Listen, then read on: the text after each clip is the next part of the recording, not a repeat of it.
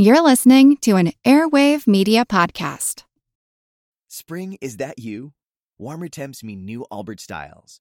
Meet the Superlight Collection, the lightest ever shoes from Allbirds, now in fresh colors. These must-have travel shoes have a lighter-than-air feel and barely their fit that made them the most packable shoes ever. That means more comfort and less baggage. Try the Superlight Tree Runner with a cushy foam midsole and breathable eucalyptus fiber upper. Plus, they're comfy right out of the box. So, what can you do in a Superlight shoe? What can't you do is the better question. And because they're super packable, the real question is, where are you taking them? Experience how Allbirds redefines comfort. Visit allbirds.com and use code SUPER24 for a free pair of socks with a purchase of $48 or more. That's ALLBIRDS.com, code SUPER24. I think there's a couple reasons here why Satinase is forgotten. We don't celebrate compromise. We don't celebrate compromise that has imperfect results.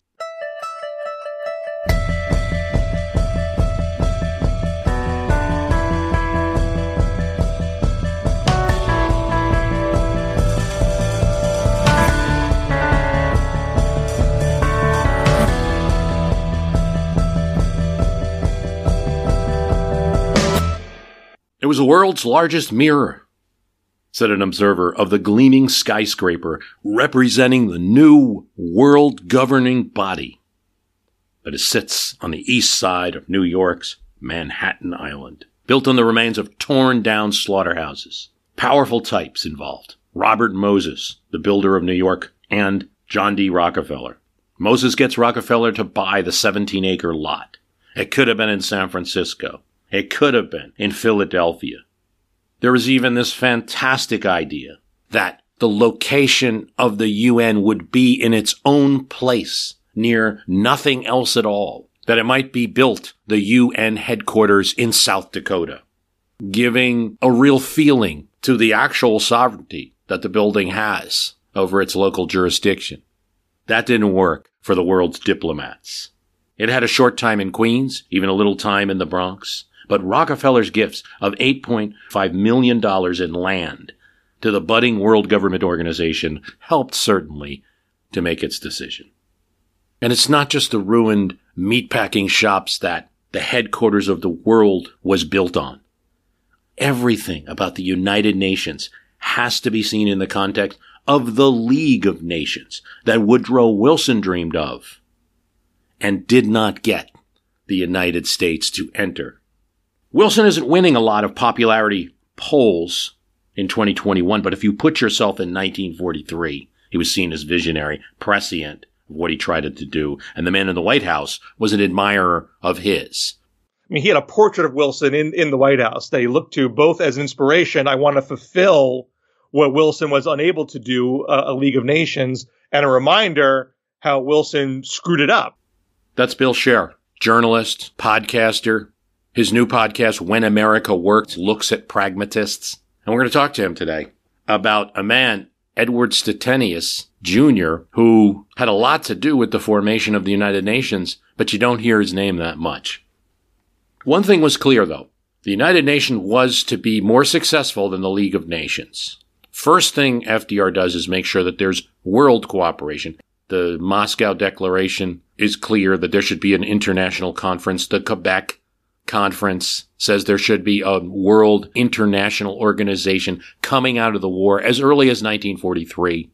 Internally in the United States, it's not going to fall victim to what happened with Woodrow Wilson, squabbles between the Republican Senate and a Democratic president. By 1943, the Republican Party, as well as the Democratic Party, endorsed the idea of an international organization that could solve problems before you get to war.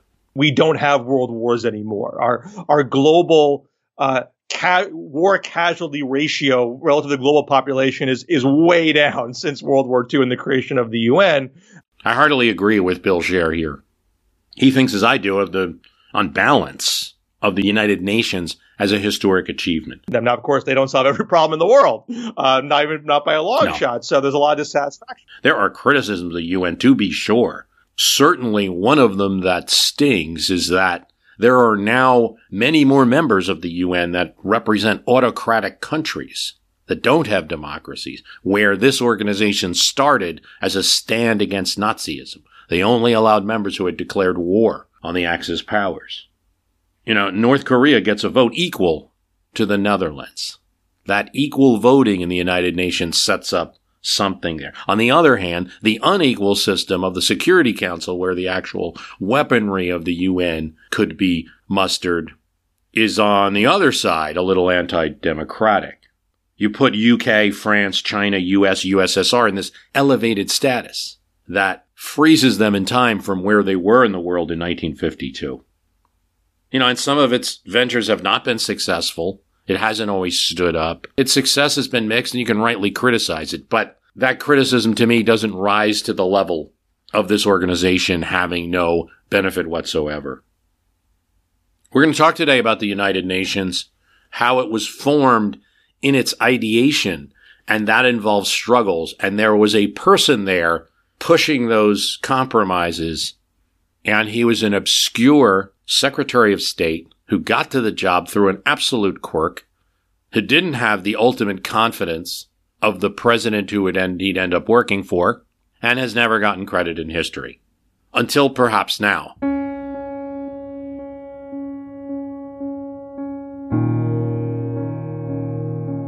Maybe journalists like Bill Scher and this program can spread the word a little more.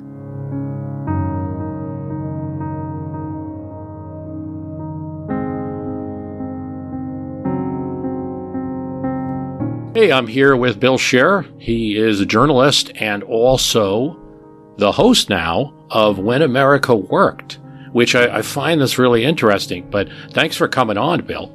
Great to be with you. It's an honor. Now, When America Worked, the aim here is that we're talking about pragmatists. That's right. And I feel like pragmatism as a philosophy is definitely not in vogue. I think a lot of history that we're teaching ourselves is coming through on social media. Mm-hmm.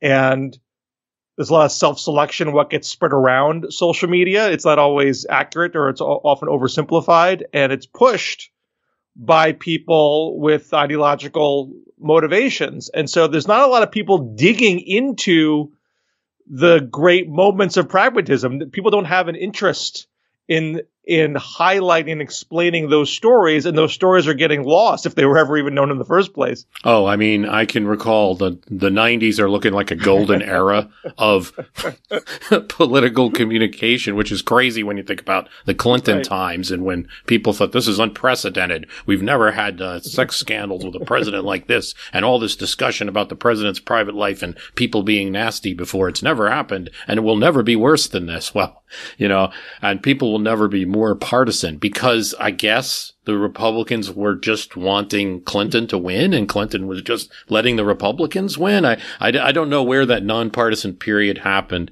The other thing that I should say to that is I think also in the 90s, like when you entered a real room and you had to discuss politics, and in a room, that filter would happen when you can use social media to change who's in the room and arrange to have specific people in a room at a specific time. It can give you a great inkling that your ultra view is wonderful.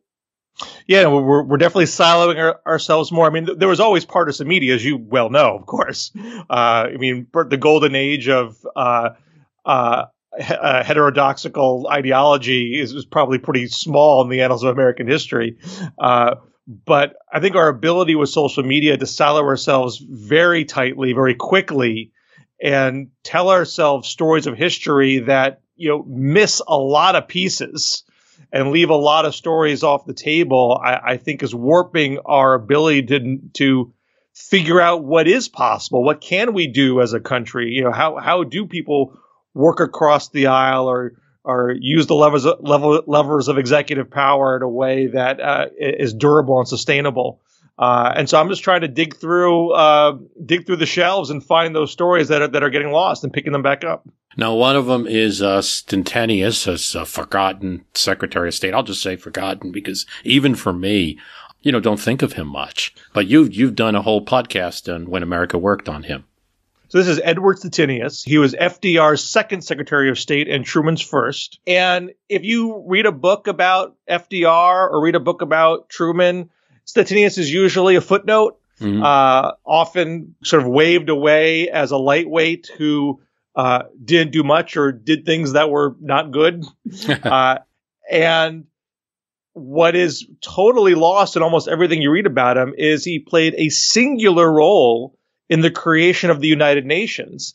And it's a role that was lightly regarded in his day, let alone, in modern times where he's completely forgotten. And in my view, and this is the reason why I started the podcast with his story, I feel like this is the greatest distance between done most good for the world and least amount of public recognition that I can think of. And I think it's very illustrative, not just in how things get done, but what stories get retold and how people are judged in their time. This is a cabinet position, and if he was nominated for a cabinet post today, he would get dragged as completely in over his head, right? And may not even get confirmed because he lacked the proper experience, and yet he actually had the right personal attributes for the position he was in at the time, even though nobody, probably not even FDR, recognized it when he was picked. He would not have even been put in if it was not for a 1940 sex scandal.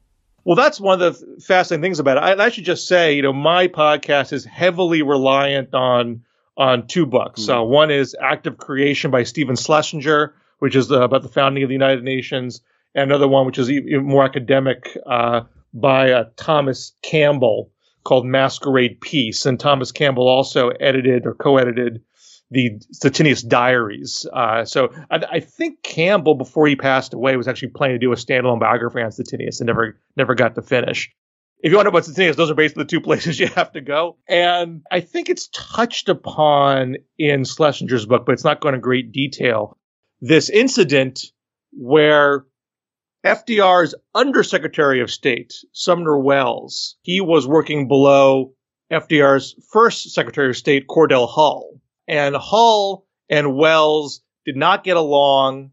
They were totally different characters. Hull was, a political, legislative insider, Southern conservative, ran for president, was considered to be a possible vice presidential choice for FDR, and FDR had him there as a liaison to the Southern Democrats. Welles was from FDR's social circles in upper class Manhattan, went to the same schools as FDR. They knew each other when they were young. FDR helped him work his way up through the diplomatic ranks. So Welles had this fantastic diplomatic resume, and FDR looked to him for diplomatic counsel in a way he did not give Hull the same level of deference and respect.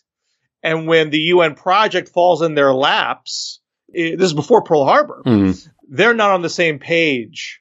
Could we go into that? So it's before Pearl Harbor. Is that, so FDR was already thinking about this? I mean, I know he was he's a Wilsonian at heart. And, he League of Nations on the mind.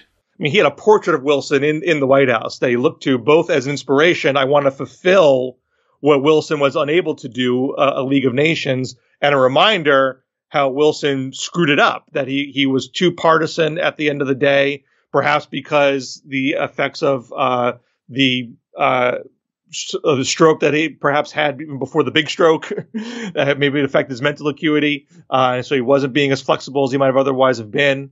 Whatever the reason was, he was not reaching across the aisles sufficiently to get the support he needed to ratify the treaty. So FDR was thinking about, how do I work across the aisle? How do I fulfill Wilson's vision? Let's get in on this early before the time is really ripe. He knew it wasn't the public was clamoring for at the time.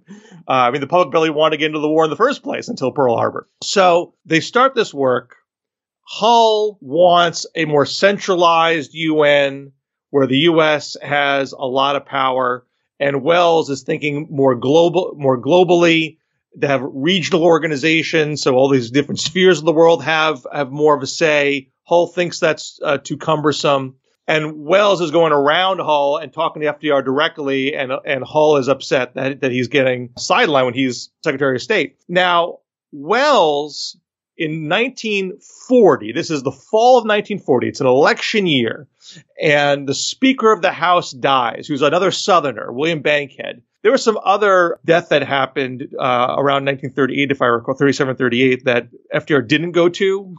And this is around the whole court packing thing. And he alienated a lot of Southern Democrats by not showing his respect. And so FDR realized, I shouldn't do that a second time in an election year. I'm going to go. My cabinet's going to go. We're all going to go on the train to Alabama and take part in this funeral. And Hull was much older than Wells and often sick. And so Hull was sick. He says, Sumner, you go in my place. Wells is on the train back from the funeral after midnight. He's roaring drunk and he's sexually propositioning the African-American male rail car porters on the president's train. Now, this is not modern day. There's no internet. There's no TMZ. So it's not instant news, but it is the president's train. There is gossip. There's still gossip in 1940.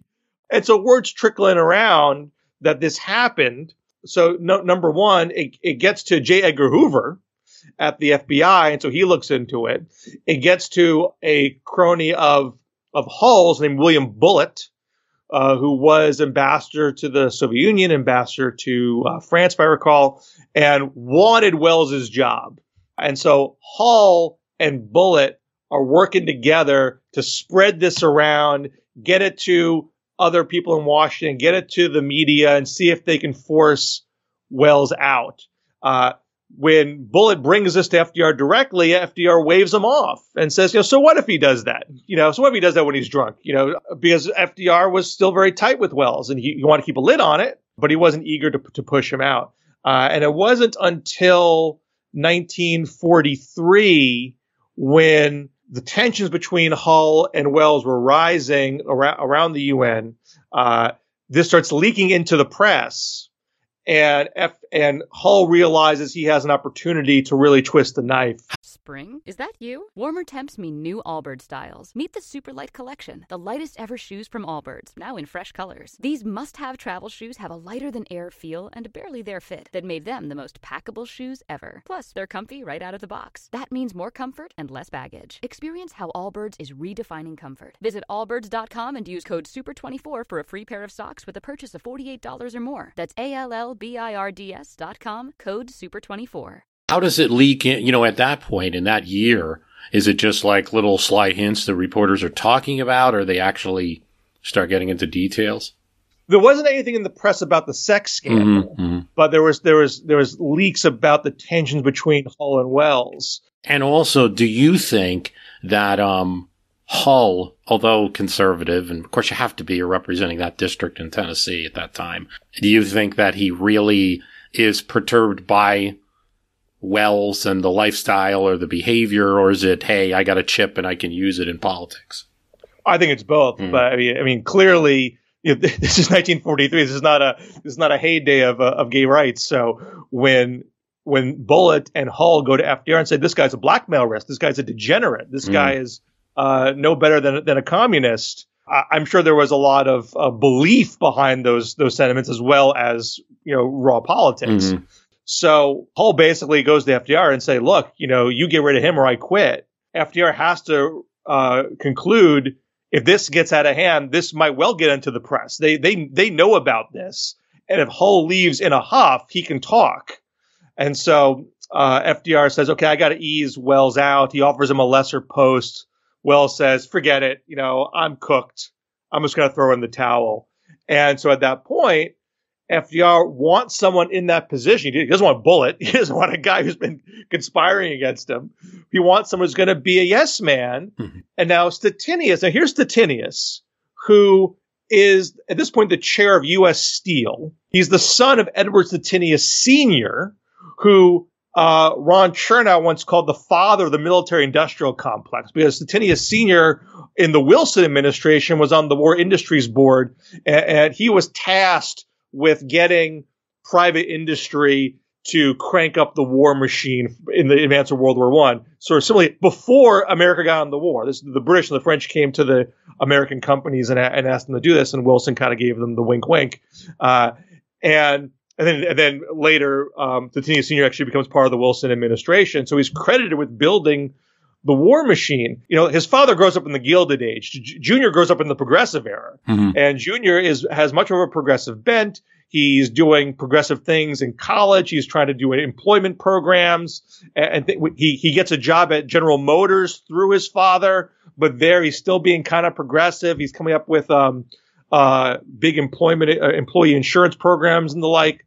He tries to have a program for subsistence homesteads in the early days of the Great Depression. And FDR is looking for liberal millionaires to be part of his administration who are available for the work. And so Stettinius has caught his eye. And so early in the administration, he's tasked to help fight the Depression, to help partner the federal government with big business to tackle the economy. And so he gets that initial government service on his resume. So it's GM to the federal government and then to U.S. Steel. And then, so when you're chair of U.S. Steel, you're one of the biggest industrialists in the world. Then the war breaks out. The Lend-Lease program starts. This is again before Pearl Harbor, but we're helping the British with weaponry. And Stettinius is tasked to manage that program. So that's the closest he has to anything foreign policy related at this point. He's still generally a corporate honcho. And so to give him Undersecretary of State, second in command of the State Department with no real diplomatic experience, it was widely assumed FDR just wants a yes man. Doesn't want to roil the waters of the State Department after what Wells and Hull were going through. And it's only after so Hull. So at this point, we're in 1943. It's the onset of Dumbarton Oaks, which was the first big multinational conference about what the UN is going to look like, what the principles are going to be, the initial work on the charter. Hull is sick again, and so Stettinius has the job of managing that conference. And the press doesn't treat him very well. They think he's out of his league. He has some press conferences. They're kind of bumbling. The press doesn't get a lot of access to the proceedings, and they're mad about that. But soon after that, Hull is sick of FDR not listening to him, and he quits altogether. And Hull is the longest serving Secretary of State ever. This is more than 2 terms, 11 years. Well, yeah, it helps if FDR probably is like doing part of that job when he wants to. Exactly. And in New Jersey, there's a city, Union City. This is one of these tangents, but we have this city, Union City, and it's known to have this mayor, and he is just the guy must be, never sleep. He does everything. If you move in and you're a new resident, he's at your door. Old-fashioned machine type mayor. So the people that are his business manager, is trying to find a job somewhere else, and everyone's like, we're not gonna hire you, man. We know you didn't do any work. If you're working for Mayor Stats, you didn't do any work. He did it. I gotta tone that in a little bit with FDR, but there's some of that present. When he cared about an issue, he was going to be the one, making a call. Oh, and in fact, when Hull quits and Stettinius is bumped up, barely in the job of Undersecretary of State, before this happens. And the press concludes the real Secretary of State is going to be FDR. It's not going to be Stettinius. He never had, even within the State Department, they thought he was, Dean Acheson said he had gone far with comparatively modest equipment. He just wasn't thought as an intellectual, as a bright person. But he's immediately thrust into this big controversy, and this comes to this initially manifest at Dumbarton Oaks, but it's kept quiet. It's not in the press yet. What is the veto power of the UN going to look like? How powerful will the US, the Soviet Union, the UK, China, what power will they have over the rest of the world? And the big controversy was, what do you do when there is a dispute and one of the big four is a party to the dispute? Do they have veto power over what the UN does at that point? And the Soviet Union did not want to take away their veto power in those circumstances, because then the capitalist countries could steamroll the lone communist country. And they couldn't resolve that dispute at Dumbarton Oaks. Stettinius makes the call to say, look, we got to punt on this. Because at that point, there was a compromise that was forged by someone else in the State Department, but FDR, Churchill, Stalin, they all disagree on the compromise. So they punt it. It gets taken to Yalta, and Stettinius is the guy that has to sell a compromise, which basically is, if it's a non-military dispute, you can't veto. If it's a military-related dispute, you can. So you don't lose your sovereignty to using military power. And that was the first big... So you have the Security Council today that you can sort of see that being formed in embryo. Well, that's exactly what it is. I mean, this is the Security Council being hatched. What does the Security Council look like, and what powers do they have? And one of the reasons why I got into this whole subject is when you think about the UN, and this maybe is a larger digression we can or cannot go down. But I think the average person, when they think of the UN, it just happened. World War II ended and the UN happened. Everyone agreed it was a good idea and it happened. And it just was not that simple. There were a lot of diplomatic snags along the way. And it's very possible that the UN would not have happened, would have had the same fate as the League of Nations.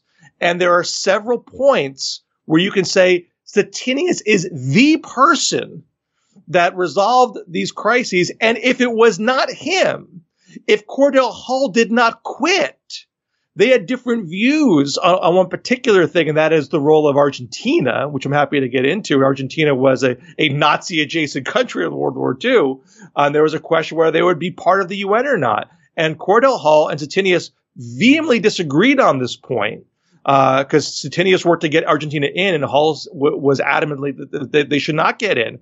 If Hull stuck to that view as Secretary of State, we may not have had a UN. Who was for Argentina? Was it, it couldn't have been Russia, or could it have been? It must have been the other Latin American countries. Well, exactly. So at Yalta, they're having a negotiation. Who gets votes? Who gets votes in the UN? And the Soviet Union was saying, "Hey, look, we want White Russia, which is now Belarus, and we want the Ukraine, which is now Ukraine. We should get these 2 extra votes." And FDR was reluctant to do that, but the British were sympathetic. The British said, "Well, we have Canada, we have Australia, they're part of our Commonwealth. I get where the Soviet Union's coming from. They should get a couple too, even if they're not really free, independent countries." Then FDR said, "Okay, but I think we should get the Latin American countries in also." And Stalin said, "Well, not Argentina. There's no way we're letting Argentina." And so the agreement was if by early March they had declared war on one of the 2 Axis powers, or if Germany or Japan, if they declared war on one of them, and they recognized the Soviet Union, then they could be part of the initial UN conference. And Stalin said, "That's fine, just not Argentina." So at Yalta, they agreed to have the San Francisco conference, which was the big final conference where all the countries come together and they work at all the T's, they cross all the T's and dot the I's on the final charter. In between those points, there's a Mexico City conference, which is just the Latin American countries. And America bigfoots and says, "Argentina, you can't be part of this." But the other Latin countries are whispering, "Hey, Argentina, we want you in. We want to be unified hemispherically." So when Stettinius gets to Mexico City, and this is another big part of the story, Stettinius is beginning to get surveillance from what we now know as the NSA. At the time, it was the United States Army Signal Security Agency. And this is one of the few documented instances of peacetime diplomatic surveillance that we have. And that was actually uncovered by Stephen Schlesinger.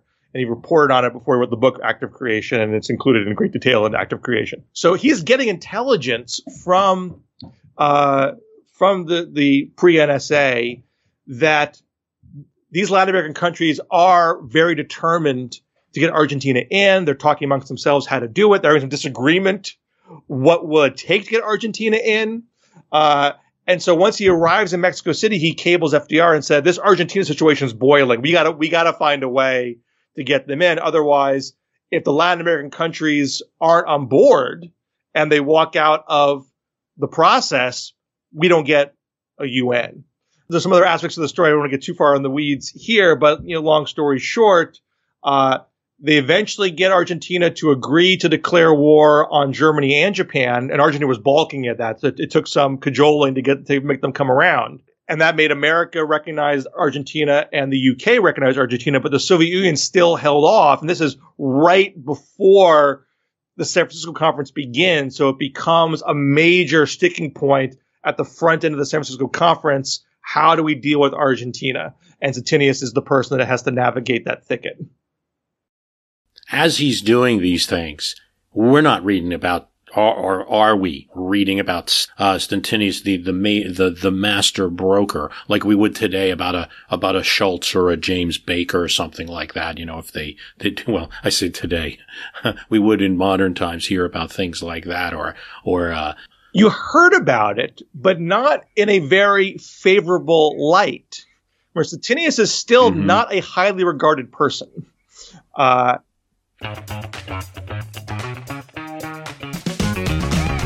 Hey there, I'm Dylan Lewis, one of the hosts of Motley Fool Money. Each weekday on Motley Fool Money, we talk through the business news you need to know and the stories moving stocks on Wall Street. On weekends, we dive into the industries shaping tomorrow and host the experts, authors, and executives that understand them. Tune in for insights, a long-term perspective on investing, and of course, stock ideas. Plenty of them. To quote a listener, it pays to listen. Check us out and subscribe wherever you listen to podcasts. And he doesn't have a PR agency. Do you have any sense of, and you don't have to, but do you have any sense of, is it by accident because there's low expectations, or is it, he's just not the type of person to start leaking to reporters? I think he had interactions with reporters, but they had a bad image of him from the get-go after Dunbar and Oaks. He never really recovered from that. He didn't have like a go-to person who was, you know, the Stettinius cheerleader in the press, as far as I know. And now this is another important point. Right before the San Francisco conference, FDR dies and Truman ascends. Now, Truman, also someone not highly regarded by a lot of people, had barely been vice president at this point, and wasn't part of FDR's inner circle, wasn't in the meetings. He was playing cards at the Senate the evening that FDR dies, and he's called back to the White House. And one of my favorite anecdotes is he gets to the White House and he's told, you know, he's with the other inner circle, and Eleanor is there, and he's told this, and Truman is floored, and he goes to Eleanor. He's like, what can I do for you? And she's like, the question is, what can we do for you? Because you're the one in trouble now. And the first decision Truman has to make that night is, do they go forward with San Francisco or not? And this was an open question at the time because the Soviet Union were not being good buddies. They were steamrolling Poland and steamrolling Romania. And America was wondering, do we have a real partner here? Do we have someone we can govern the world with? If they're not going to allow these countries to be free and independent, maybe this whole thing's not going to work. But Stettinius was somebody who wanted to go forward. And so he as Secretary of State, at this point, he's second in command. He's second in line of succession. It wasn't, it was President, VP, Secretary of State, not Speaker of the House at this point. They got changed soon afterwards. So with no VP, it's Truman, Stettinius. And Stettinius gets Truman basically alone. I think there are a couple of people in the room. And could say to him, you got to decide this right now. And my recommendation to you is that we do go forward. And Truman says, whatever you say goes. And Stettinius says, well, let's say we're going to do this at the president's declaration. And Truman says, yep, good with me. And so to Stettinius, it seems like, hey, we're on good terms here. We're going to start off this relationship, in a real respectful place. But immediately, Truman goes to a guy named Jimmy Burns, who had been on the Supreme Court, was the director of the Office of War Mobilization under FDR, and had such power in that position that he was often called assistant president. And Burns wanted to be FDR's VP in 1944. And Truman was going to nominate Burns, but then all the party poobahs engineered for Truman to get it and box Burns out. And Truman felt bad. So Truman had a couple of things. One, he felt bad for Burns. Two, he thought someone who had experience in an elected office, and Burns had that, should be in line of succession, and Stettinius didn't have that on his resume. And three, he thought Stettinius was an idiot. He told a biographer later that Stettinius was as dumb as they come. He had no respect for these wealthy millionaires. They were called the tame millionaires at the time. He thought those guys were lightweights, and he wanted to box them out. But he didn't have the wherewithal to do it immediately, and he still dispatches Stettinius to go to San Francisco and run point there. But the rumors that Stettinius' days are numbered are hovering over him. So he doesn't have a lot of respect from the press corps. And and I won't tell the entire story here, but you can get it obviously in the podcast. When they get to the point where Stettinius basically strong arms the Argentina issue, he forces an up or down vote, even though the Soviets are opposed to it, marshals his numbers in his favor and just wins it on an up or down vote. A figure who had more respect in the public and the press might get lauded that he beat the Soviets. But instead, the press was like, this is amoral. This is not how global governance should go. This is a straight power game like the Soviets are doing with Poland. This is nothing to laud. So he never got credit for the deals that he made at the time, even though they all worked out. I mean, even though he did strong arm the Soviets, they didn't walk. The Soviets could have said, "Screw this, I'm out of here." Maybe the fact that the press wasn't, lauding Stettinius actually helped. I mean, maybe. At minimum, it didn't shake his confidence. Didn't embarrass the Soviets. Yeah, the Soviets felt like they were winning in the press war. And in fact, you actually can read, if you can actually Google and get the New York Times copy of the day when, it's Molotov, who was the Soviet diplomat who was doing most of the politicking in San Francisco, namesake of the Molotov cocktail. And he was known as a very, very hard-nosed negotiator and operator. He's portrayed very differently in the movie Death of Stalin, but at this time in San Francisco, he's known as a tough customer. And he holds court, and he basically sarcastically mocks the Americans. You talk all this great game about democracy, now you're letting in this fascist country into the UN. You guys are total hypocrites. Meanwhile, this was all a game on Molotov's part to try to get Poland into the UN, even though it had become a Soviet satellite, not an independent country. And Americans very much wanted Poland to be independent and democratic. Molotov is successfully blurring the issue in the eyes of the press and the public, where the media is praising Molotov and saying, yeah, he really got Stettinius' number on that one. He made some really good points there. Whereas if you read the copy today, you would say this is the same kind of disingenuous gaslighting that we see coming out of the Putin government today. But at the time, the press had such a low regard for Stettinius that they largely gave the Soviet argument a lot of credence. Okay, so we're a reminder, guys, we're talking to Bill Scher, who's the podcast host of When America Worked. Now, what I want everyone to do, we've been telling a lot of the story, and Bill has a penchant for detail. So there's two things I'm going to point you to. One, you got to go to When America Worked and listen to this. It's a really detailed exploration of Edward Stettinius and this story of the creation of the UN. And so go there and do that. Also listen to his interview on the Road to Now with Bob and Ben. They're friends of the show, and Road to Now podcast, and sign up for them. There's different nuggets you'll get from that. And, I take it from delving into a figure like him, who's kind of like invisible, and there's a larger story here. That there are these people in American politics that we forget about, but yet they made large contributions. We forget about them. I mean, I think there's a couple reasons here why Stettinius is forgotten. We don't celebrate compromise. We don't celebrate compromise that has imperfect results. I make the argument in the podcast that the UN is a massive force for peace. We don't have world wars anymore. Our global war casualty ratio relative to the global population is way down since World War II and the creation of the UN. And there are examples where you can point to where the UN gets involved in disputes early, quietly. They don't become big news and is able to contain them. Now, of course, they don't solve every problem in the world, not by a long shot. So there's a lot of dissatisfaction with There's a threat there too. The threat that the Security Council can act is something that would have taken much longer to organize a world response.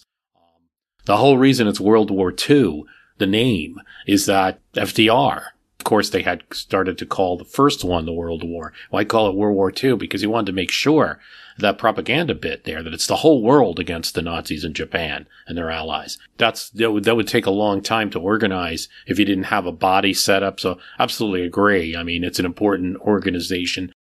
So many things are done with compromise in the current political atmosphere. We hate it. We pick apart the parts. I just did one that will air before this one on William Rufus King, who was one of the senators actually acting VP behind the Compromise of 1850, who without him wouldn't, same thing. He was shuttling all the parties, and they're trucking their responses to people they wouldn't talk to otherwise, getting the bill of the Compromise of 1850 done. And it had some abhorrent parts that today we would look at it with shame. We do, like the Fugitive Slave Act part. But it also created a free state on the Pacific and the hope of a free West. So it's crazy, but there's another example. I think the Compromise of 1820 and 1850 are one of the big reasons why compromise has a bad name. I mean, when you look at the annals of American history, you want to talk about the things that had great, dramatic, positive impacts right away, not these awkward things that allowed really horrible aspects to continue on for long stretches of time. So it doesn't have a storied. At least today doesn't have a storied element. I think there was a time when Americans were more impressed with themselves that they've compromised so many times over the course of history. But this is the time when people were not as sensitive to the racial oppression that went on in the country, and we're trying to sweep that under the rug as much as possible. So compromise is never something that's going to be perfect, and there's always going to be aspects of it that are uncomfortable and outright bad. But if you don't do them at all, what are you left with? And I think the fact that the UN compromise is inherently imperfect does not lead one to wonder what's the great story behind its creation. And I think on top of that, the fact that Stettinius never had his own personal PR machine, never had an image of a grand reputation amongst his peers. He dies soon after all this, at a very young age. And when he dies, it's right when Communist Revolution in China is happening, the Berlin Wall is going up. The notion that the UN was going to bring about world peace was not on people's minds. People were basically looking at the UN as something that was ineffectual in the wake of this rise of communism and the onset of the Cold War. So there were no victory laps at that moment. There's no obituaries heralding his role. And even preceding that point, the guy who gets the Nobel Peace Prize for the creation of the UN in 1945 is Cordell Hull. It's not even Edward Stettinius, because Hull was involved in the initial drafting of it. Hull's memoirs basically take a swipe at Stettinius implicitly, saying, San Francisco, that's not what did it. It's Dunbar and Oaks. It's what we did before Dunbar and Oaks that got this done. You take away that, you're left with just, what we did was the trunk, not the branches, essentially what he said. My point is, sure, you gotta get the trunk set up, but if you don't do the diplomatic hurdles, if you don't cut through all of those sticking points, then the tree dies. And Stettinius never got the credit for all that work, and part of that story, that surveillance story, wasn't even uncovered until 50 plus years later. And soon after that, you have the whole Edward Snowden revelations, where people are not looking at surveillance as some sort of wonderful thing, and obviously it has its inherent icky aspects to it. But in my opinion, Stettinius was doing it not to be manipulative, not to violate privacy for the fun of it. He was trying to identify problems and address them before they got out of hand. And that's why intelligence, that's what diplomatic intelligence occurs, to try to help people make good decisions. All great points. Well, besides what we talked about today, anything else that strikes you people should know about Edward Stettinius? Well, I think that understanding his story, I think, helps people better look at modern politics in a multitude of ways. I think if you're looking at a cabinet post, there are people today who were saying Xavier Becerra has no proper experience at Health and Human Services. He was just a congressperson. He's not a health industry executive. Well, I mean, sure, but it doesn't mean he may have attributes that work very well in that environment that are not obvious to the naked eye from miles outside of the Beltway. I mean, might not. I mean, I'm not arguing that any schmo should get any kind of position that's not going to work out okay. But it's just hard to assess what someone's attributes are going to fit for a job at a particular time. I mean, there's plenty of times where Stettinius would not have been a good Secretary of State. But the things that he had to do in that moment, he had the right personality type to execute with. As Thomas Campbell said, he wasn't a man of ideas, but he was a man of action. He did know how to get deals done. He knew how to talk to people. He was a personable guy, but he had the right judgment to know when to do a deal, when to stand your ground, when to be determined, when to cut your losses. He was very good at that, and that you can't know that intimately. And mind you, I don't think FDR knew that. I don't think he had any sense that that's what he was getting in Stettinius. I think he just wanted a yes man, but it just so happened that he had those latent attributes. So I think people should be more careful when they're judging people from afar, because you just can't know stuff like that. And democracy is good for a lot of things, but not personnel evaluation. And this is the biggest part of the story, but there is a bipartisanship aspect to this. That FDR and Stettinius put together a bipartisan delegation to San Francisco. Wilson was not bipartisan enough, and that hurt him. Fatally in the terms of the League of Nations. FDR did not repeat that mistake. He made sure to have prominent Republicans there, including Arthur Vandenberg. Vandenberg was a Michigan senator, Republican, who had flipped from being an isolationist to an internationalist. There were a lot of isolationist Republicans at the time. World War II changed a lot of those minds. And Stettinius and Vandenberg had a very good relationship, not at the beginning.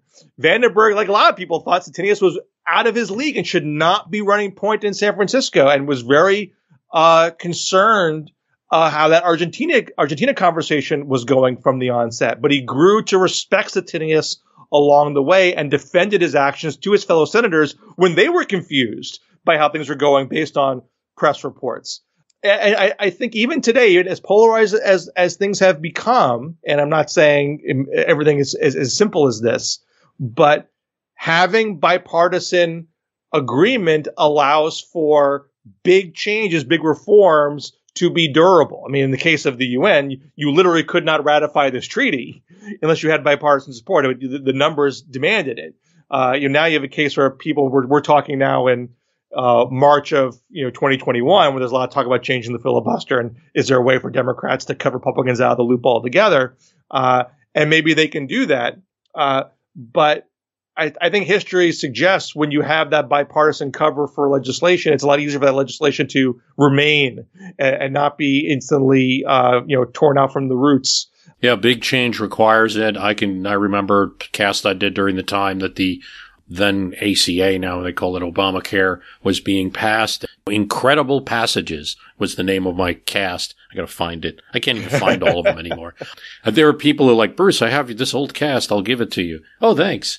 But somewhere from the 2009-2010 period where it's Incredible Passages, and it's like, you look at Medicare, the New Deal legislation. People think the New Deal, they don't realize that there were people like George Norris on the scene who were Republicans, that Henry Wallace's father was in a Republican administration. There were a lot of, FDR actually used bipartisan, especially to get around some of his conservative Southern Democrats. And, but that essentially in any big legislation, you're going to need some bipartisanship, even if it's virtual. And by virtual, I mean Medicare actually comes out to be a bit virtual, because what Lyndon Johnson did was incorporate a Republican proposal. I mean, a little bit like Obamacare, except that that's a little different because they pulled back like years to pick up what had been some Republicans' proposal, Bob Dole and them, and maybe more of a faux proposal made during the time of the Clinton health care, and added into make Obamacare have some of those provisions. This was Lyndon Johnson grabbing a bill right off the floor and saying, okay, Medicare in the Kennedy Johnson 1960 platform was simply hospitalizations. Lyndon Johnson adds doctors at the request. So either if you actually participate together in a room or if there's no room, but you just have virtual bipartisanship, something's got to happen for big legislation. It's really hard to pass it. In fact, I think the Medicare story, that's actually a podcast I want to do for When America Worked, because Wilbur Mills, who was the House Ways and Means Chair, he's the guy that you had these other Republican proposals out there, and then the American Medical Association had something, if I remember correctly, and they were there as to be alternatives, say ours is better than yours. And Mills said, well, I'm just going to shove them together. I'm just going to make my bill even bigger and dare you to vote against your own proposal. And that ended up boxing him in. But if I can go on a slight digression, do it. Just to give you a little bit of a window into how I got to this place and why we've been doing this podcast at all. One of the first big piece of freelance writing I did, it ended up in the New York Times, and it's a piece called How Liberals Win. I wrote it in the wake of Obamacare and trying to tease out why did this pass and Hillary Care did not pass? What's the big difference here? And the big difference in my mind was Obama was bargaining with the insurance industry, bargaining with the pharmaceutical industry, whereas the Clintons were fighting them. And in fact, the insurance lobby were running, you may recall, the famous Harry and Louise ads, denigrating the bill. Mm-hmm. Those ads, and if you watch them today, they seem so quaint and so tame, but at the time they were considered incredibly powerful. These middle-class couples struggling to pay their bills because of Clinton's healthcare plan. And those ads were running before the bill was written.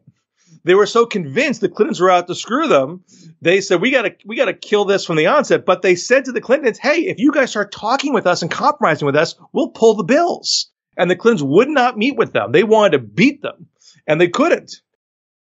Obama diffused some of that corporate opposition by meeting them halfway. In fact, the pharmaceutical companies, they put in millions of dollars into ads with the Harry and Louise actors, replaying the Harry and Louise roles. Did not know that. In favor of the bill. They weren't like the greatest ads in the world. It's like the ads made it happen. But the point is that they put real money into it, and there wasn't a unified corporate opposition against Obamacare. And so I wanted to write the article and explain all that. And as I was getting into it, I said, well, I got to explain, why was it different for FDR? Why was it different for LBJ? Why could they fight the corporations and Obama didn't have to? And I read a bunch of New Deal history and Great Society history, and I came away with, wait a second, they did bargain with corporations. They did those deals. But we don't talk about it at all. There, no side has an incentive to share those stories because they don't serve anyone's ideological narrative. And that just sort of got me on this massive, history rabbit hole. Like, what else don't I know? What else have I been lied to about? And so after I finished with FDR, I went into Truman, and I came across a line about Truman in the UN. I was like, well, how'd the UN happen? And that's when I started going down the UN rabbit hole. And here I am with Stettinius. So that's how this really all began for me. That's great. So everybody listening, got to go to When America Worked. That's Bill Scher's podcast. Sign up. You won't be disappointed. You got to, first listen to this Stettinius, and he's going to get into some others. Give him patience, just like you do with me. I don't come out with an episode like every Sunday night. All right, when you have to do historical research, guys, this takes some time. These are laborious podcasts.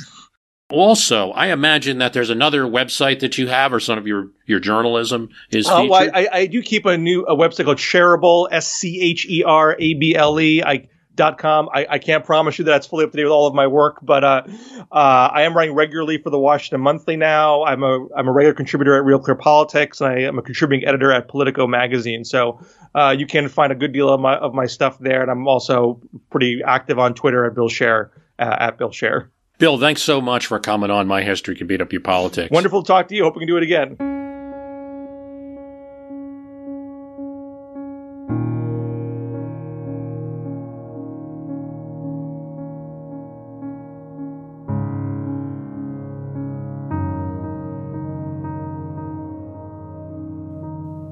I want to thank you for listening. I want to thank Bill Scher. Go ahead and subscribe to his podcast, When America Worked.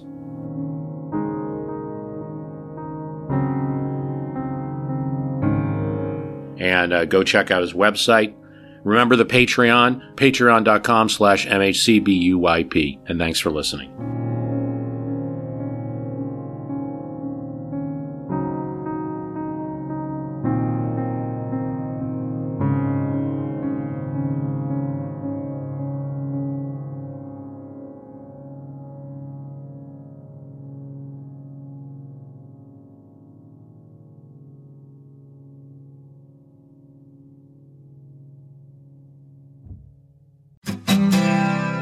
My name is Greg Jackson. I'm a historian, professor, and the creator of History That Doesn't Suck, a podcast that provides a complete overview of U.S. history through storytelling, yet keeps the rigor you'd expect in a university class. Starting with 22-year-old George Washington in his first battle, join me for a chronological telling of the United States story, its unlikely revolution, fractious civil war, tenacious inventors, brave reformers, and more. With more than 100 episodes, you can already binge listen your way through the progressive era. Find History That Doesn't Suck wherever you get your podcasts.